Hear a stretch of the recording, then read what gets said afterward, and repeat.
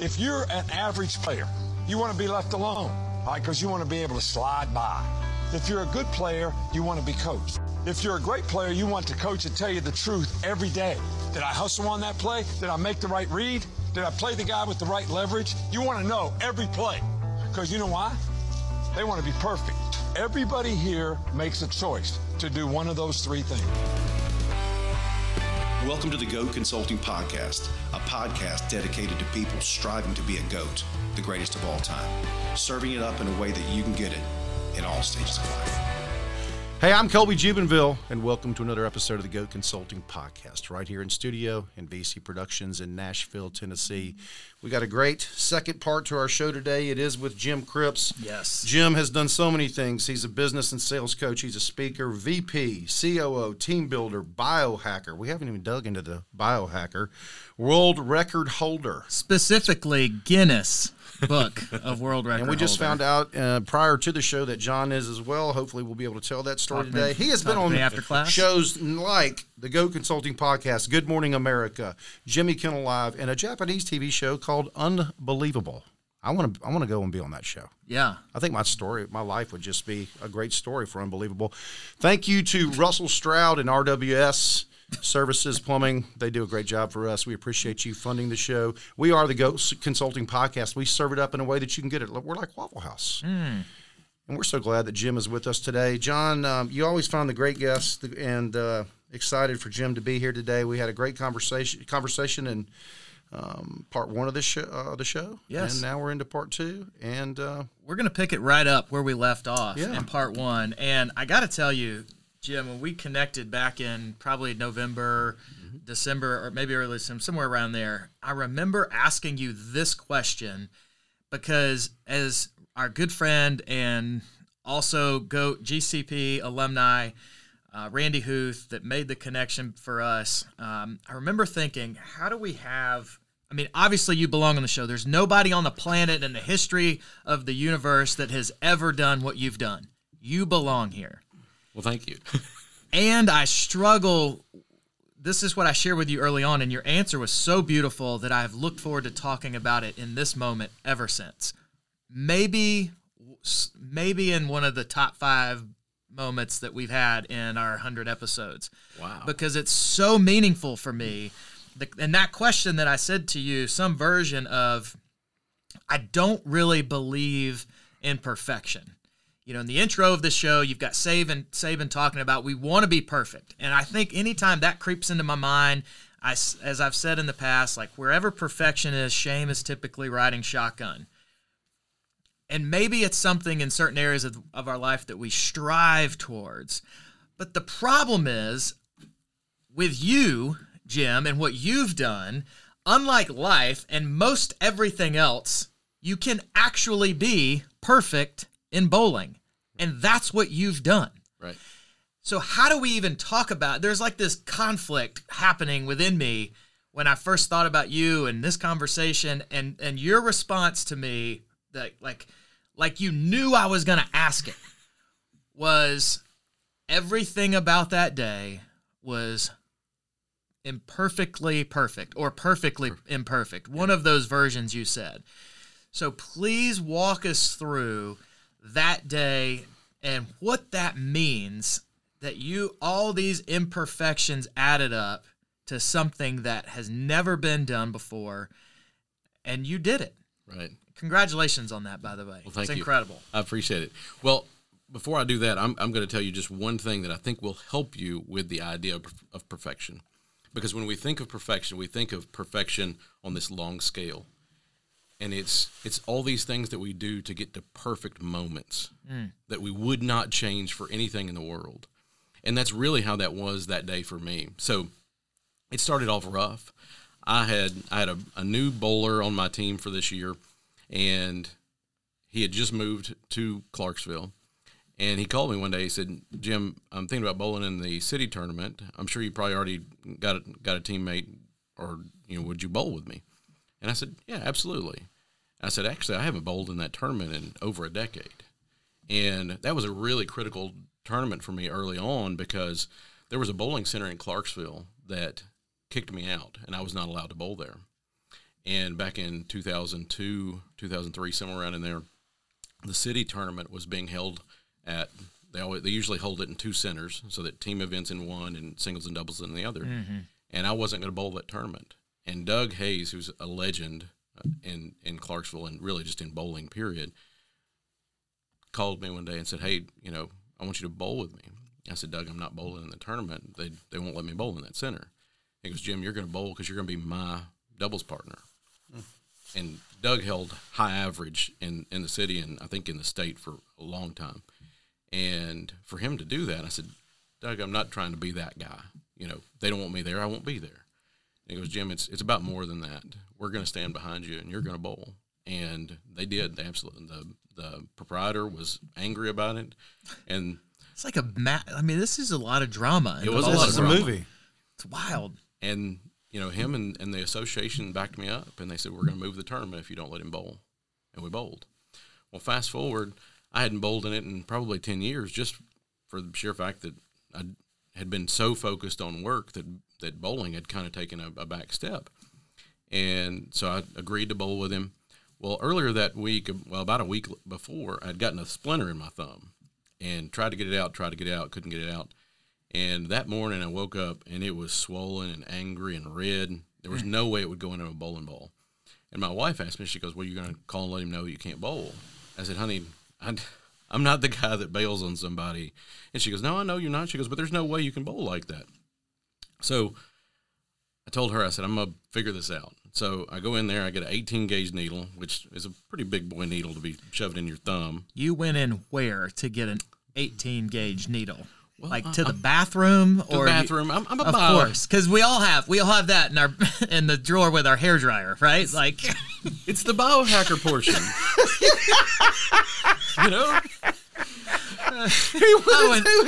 I went in there into his serial killer closet. Went in there and got my. Did you call it? What did you call it? 18 gauge. 18-gauge needle. Yeah. I'm blessed. And you went in where? Just the drawer, All right. Okay. This is the plot thickens. So I go in there and I basically do surgery. Yeah. Yeah. I hope you did. Yeah. And so I'm drawing fluid. I mean, it's disgusting, but I'm drawing fluid off my thumb. It's getting smaller. Still couldn't get into a bowling ball. And I told my wife, I said, I'm just going to have to cut it open and get this splinter out of there. Well, yeah, so, that's what you do. Yeah. So cut it open, get it out of there, ice it, stick it in a bowling ball for a little while because, you press it down into something and, it kind of forces the blood and all things back out of there. Now we are T-minus how many hours till you're bowling the first ball? Okay, 90 minutes. 90 minutes. 90 minutes out. Probably 2 hours when I started surgery on it to, time to go. And so I'm there and I'm angry. I'm frustrated like anybody would be, And this is a different day because my wife had something going on that morning, so my son was going to go with me to the tournament. And he hardly ever gets to go bowling with me just because, league is past bedtime for a 9-year-old and all those things. And prior to this point, he had never shown any interest in bowling. So he's begrudgingly going to go to the bowling center with me. And I just looked at myself in the mirror. I don't even know why I caught myself other than, just you're in the bathroom in the mirror. And I noticed how pissed I looked. I did not look ready to go do anything other than just be mad. And I'm a big fan of self-talk. It's real. Perception is reality. And what a lot of people don't talk about is the fact that your perception of you is your reality. Sure. And so I had to get my mind right. So I gave myself a pep talk and, went and took my vitamins, all the things I would normally do on a day that I was going to go win. And I looked in the mirror right before I left and I said, it'd be a pretty good day for a 300. And I've never said that before in my entire life. Like, why that came to be, I have no idea. And when I said it, I actually laughed at myself in the mirror and then walked out. So son gets in the car, we go to Clarksville, and Brenda Green, she runs youth bowling in Clarksville, and she's been around for forever. Mm-hmm. And she's only like 29. She's not old enough to be forever. But anyway, she saw me bring in Castle, and she goes, oh, you brought your coach today. And so, they had a little dialogue because, like I say, she's great with the youth bowlers. And so they chatted a little bit. And I said, yeah, I told him it'd be a great day for a 300. And she goes, this place would be on fire. She goes, they would love it. And I was like, and I just kind of laughed and we went on about our business. And so I'm still kind of, figuring out how's this going to work, whatever. Yeah. And so the guys bowling on the pair with us, with me and my doubles partner, is a guy from Ohio and his son that just happened to move to Clarksville. And I always try to warn people. I said, hey, I don't bowl like everybody else. And of course they were all like, hey, no, we've seen it all. Don't worry. Neither do we. Yeah. And of course you throw that first ball and now they realize what they're in for. Right. And fast forward, so I record second games typically. And the reason for that is I know that I do better under pressure. So the more people watching, the more on the line, the better I do. And what I've found is when I record, it elevates my heart rate. So sometimes I'll even wear a heart monitor while I'm bowling to see what, where the spikes are. What did I do? What was the situation? And so the reason I say second game is first game, you could be trying to figure things out. Second game, if you're going to figure them out, you've pretty well dialed in. And then I elevate my heart rate. So I'm recording them. We're just going through strike, strike, strike, strike.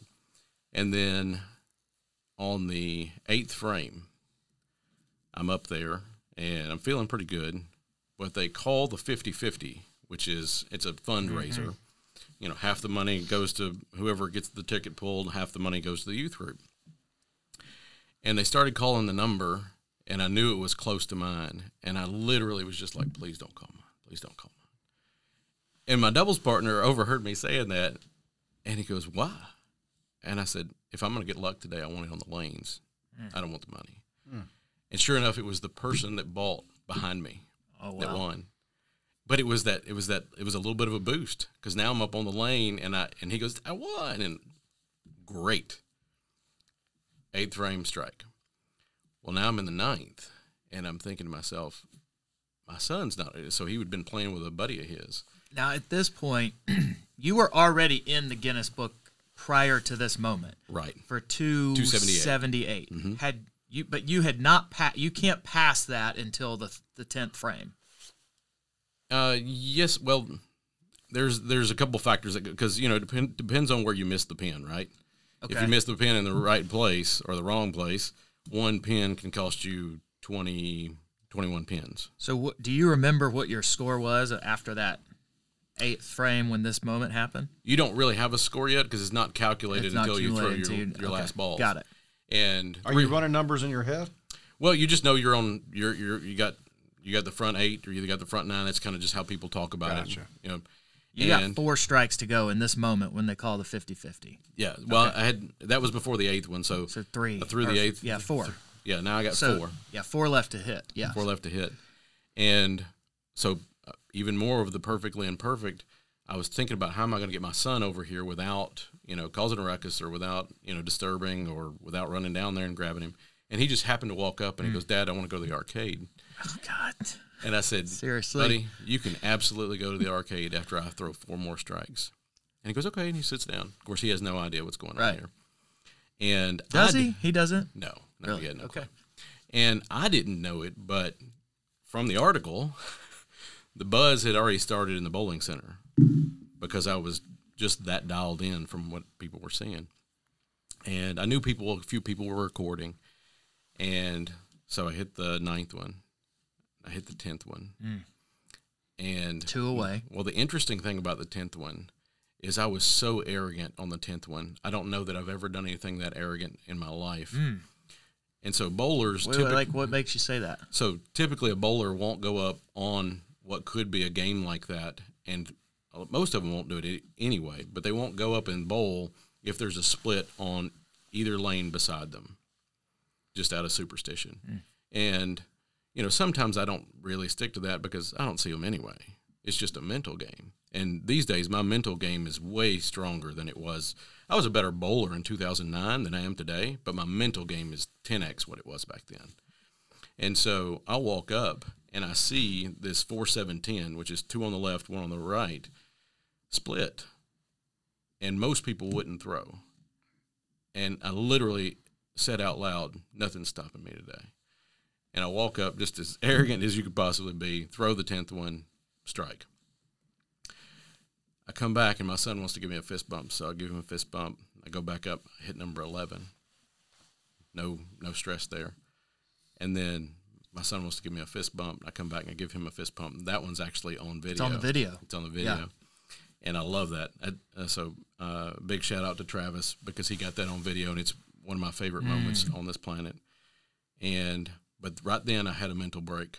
And it wasn't because of my son. It was because when I turned around, I had this thought for just a second.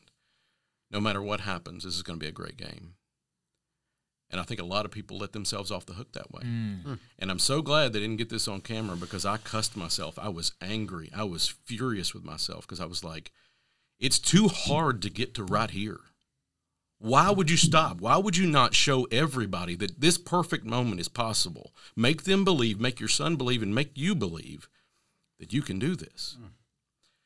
And so I got my mind right, and that ball was probably the most perfect ball I threw. I mean, everybody in there knew what was about to happen. Hit it, and it erupted. I mean, just the amount of support. You can hear it on the video. And I actually kept my composure way better than I thought I would. I always thought if I shot 300, I would just lose it. And, you know, an interesting thing about that day is, you know, typically in bowling, it's a fist bump or a high five. And I don't think I got a fist bump or a high five. I think every single one of them was a hug. Yeah. And we're talking about, you know, guys that, you know, probably haven't hugged anybody in, you know, 2 years. And nobody even went for a high five. I mean, they just straight brought it in for a hug. And these people have just been with me for so long. It was crazy. Meaning. Wow. Meaning. Yeah. The steps gave him meaning. So cool. Do you remember what you said before you started this story around? I think you said perfect moments. Can you remember what you said? Well, I think people think that perfection is this long-term thing, and you can strive for it, but you're not going to be perfect forever. You're not going to be perfect for, you know, this huge amount of time, but you can strive to be good enough to be so well practiced and to do everything right. But then you have to have a little bit of luck that helps line things up for these perfect moments and they may not be perfect in somebody else's point of view, but they're so perfect that you wouldn't change not one moment of them. And I think we only get a few of those in life. Then you got to hold on to them because you're going to get inspiration for future things because of these perfect moments. Well, it's interesting. I kept thinking about that and like the conflict going on within me after you said that throughout the entire story was like you couldn't have manufactured that day. Right. It was an accumulation, and the outcome was perfect, but it was an accumulation of imperfect moments that led to that. Right. And there was something about that I kept trying to remember as you were telling the story, what you said earlier about perfect moments. That's not what this day was. You might have had a perfect moment, and you certainly had a perfect score, but it was a day of imperfection. It could have been a train wreck. I mean, and the magic was in the imperfection. Right. That's what that day was. Yeah. That's what the outcome was for me as I hear the story. And the 18-gauge needle. Right, an 18-gauge needle. I still don't like 18-gauge needles. So a couple things. This is you said this earlier. I don't know if this was in the first part of the conversation or in between, but you talked about layers of a bowling ball, not an onion. That's right. Yep. So many things that you talked about that you said, I know I perform better under pressure. So I heard you talk about how you set yourself up to be under pressure because you knew yourself so well and you knew how you performed at your best. There's some meaning, there's some leadership, lessons in all of that. Well, is that true? Like, tell me about how important it is that you knew yourself that day and how that came to fruition.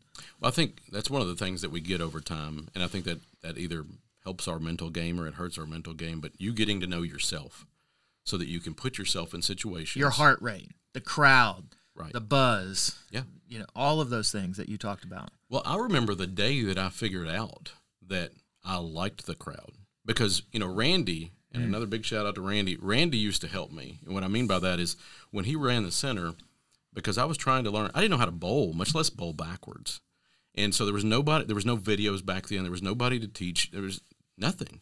And so I would come in and Randy would call right as they were about to cut off lanes where you couldn't get a lane anymore. And the bar was open later, like most centers.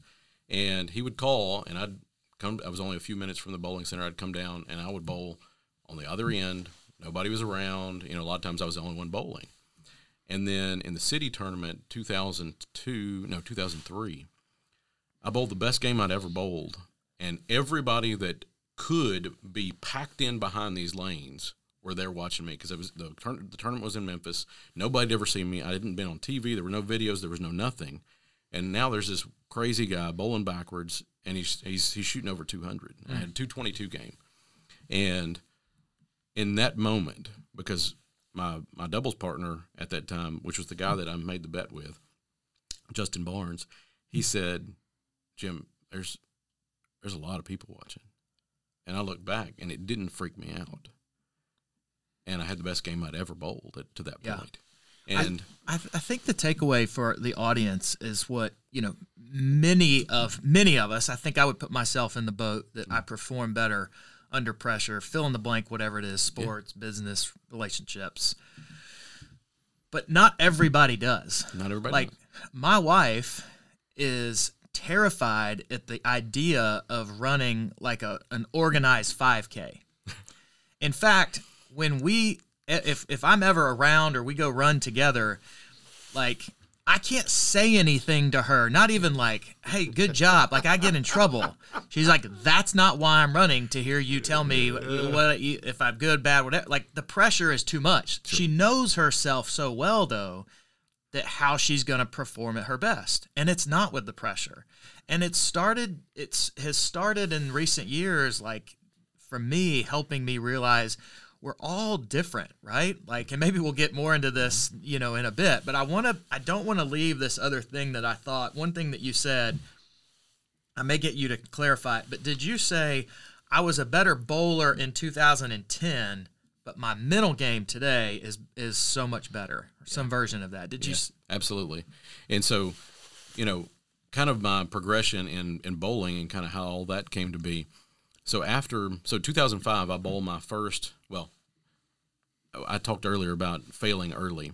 And so in 2003, that 222 game in the tournament, I won a side pot.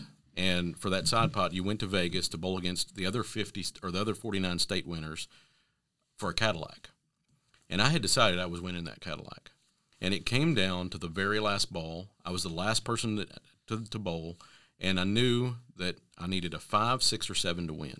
They gave you an exact number, and you had to bowl that number with no gutter balls and without going over. You had to hit that number. You had to hit that number. To score. Yep. And you could be under, but then it was whoever was closest. But you couldn't go over. And I knew exactly what I needed to do. In the previous game, in order to get to this point where I'm now tied, I had to pick one pin off and then go back through the same hole. And that's almost impossible. Wow. Jeez. And we're talking about I'd been bowling 2 years. Price is right bowling. And were you bowling backwards for this tournament? Bowling backwards. In fact, the picture from that tournament is the oldest picture that I can find of me bowling, and it was in Vegas. So I go back through the same hole. Now it's down to me and 2 other people, and all I got to do to win this Cadillac is throw a 5, 6, or 7, and I choked because I didn't play to win. I played not to lose. So I picked up, instead of throwing the ball I should have thrown, I picked up my spare ball, and I just said, if I come in light, and it wasn't a winning mission at that point. I let myself off the hook, and I choked. I was disqualified, didn't win. I didn't get over that, I don't think, until the 300 game. That stuck with me. I was a better bowler in that moment right there, but from that moment to now, my mental game is a mindset. Yeah, 100%. So, and I think I posted something recently on LinkedIn that you liked, and again, just as another practical takeaway before we move here, the conversation is simple mindset shifts. So I think the quote I posted was, negative things happen, negative mindsets make them harder. Yeah. So, for example, any story that you've told today, essentially, right? Or, like, I'm not hurt, I'm healing.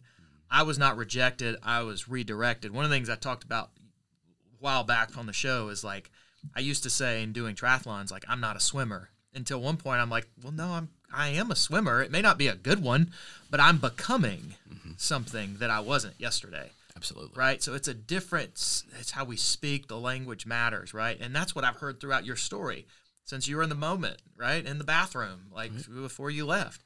So that's a big takeaway for me. So, okay, Jim, one of the other layers of the bowling ball that we want to unpack here or peel off is the things we think and do not say. A very special segment we have with guests where we talk about, you know, really this moment from Jerry Maguire at the beginning where he has his mission statement. It's not a memo moment.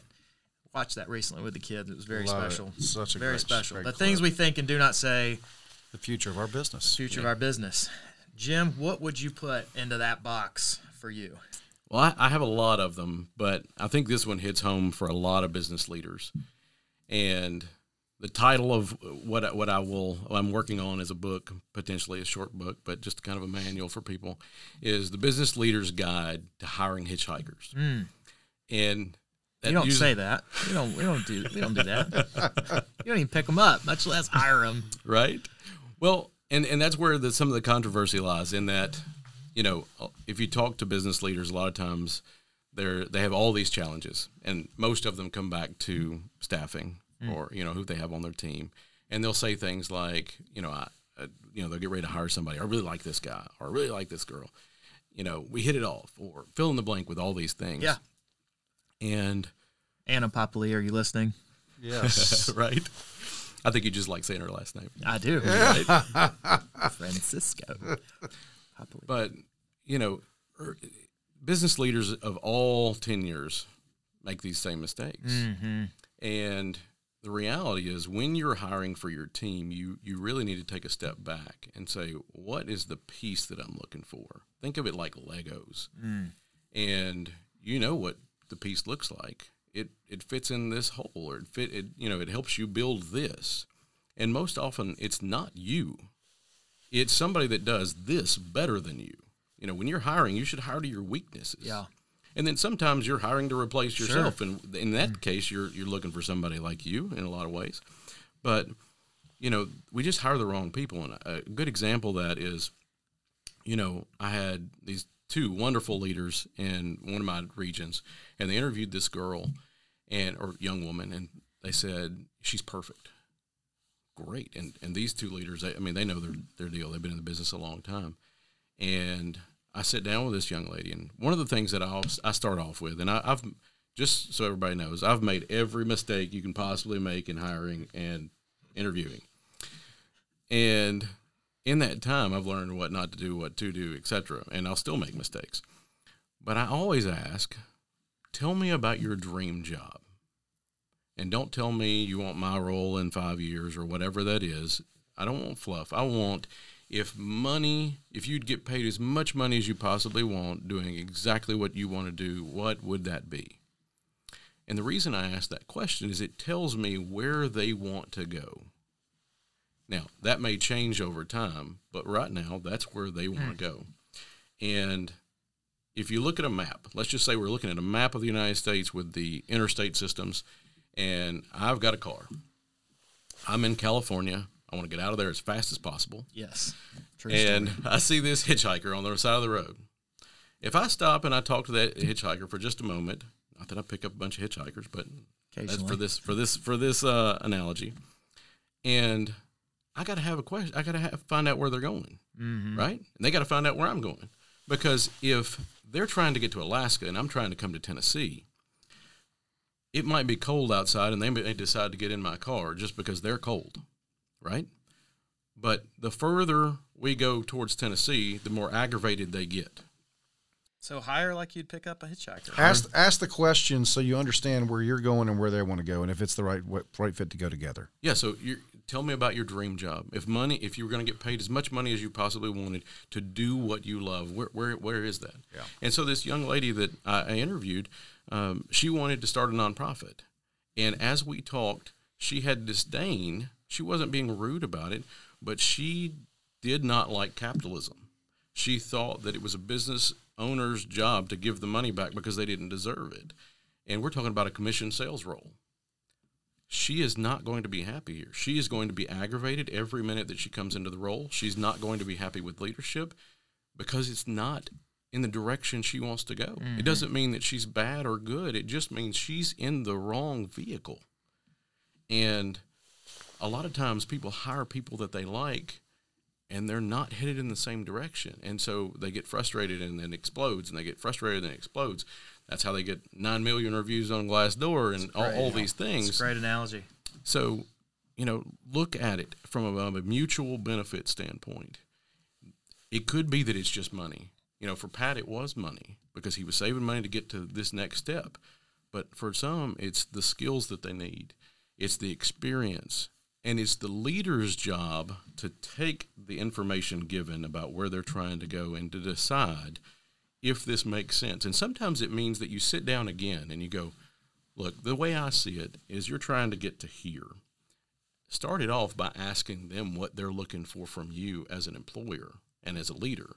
They'll give you some of those nuggets, and then it's up to you to pop in the pieces that you see and really kind of lay that out. And then understand that there's this point where they're supposed to split off, and don't get upset about it. Not everybody's a lifer with you. I mean, you can probably count on I've been in business 25 plus years, and I do have some ride or dies, but I've got more people that if I called them tomorrow and said I have an opportunity, and I asked them what their role was, what they were doing, and found out whether it lined up with where they're trying to go next, they'd join me in a heartbeat. And some of my best reviews on LinkedIn are from people that I had to let go.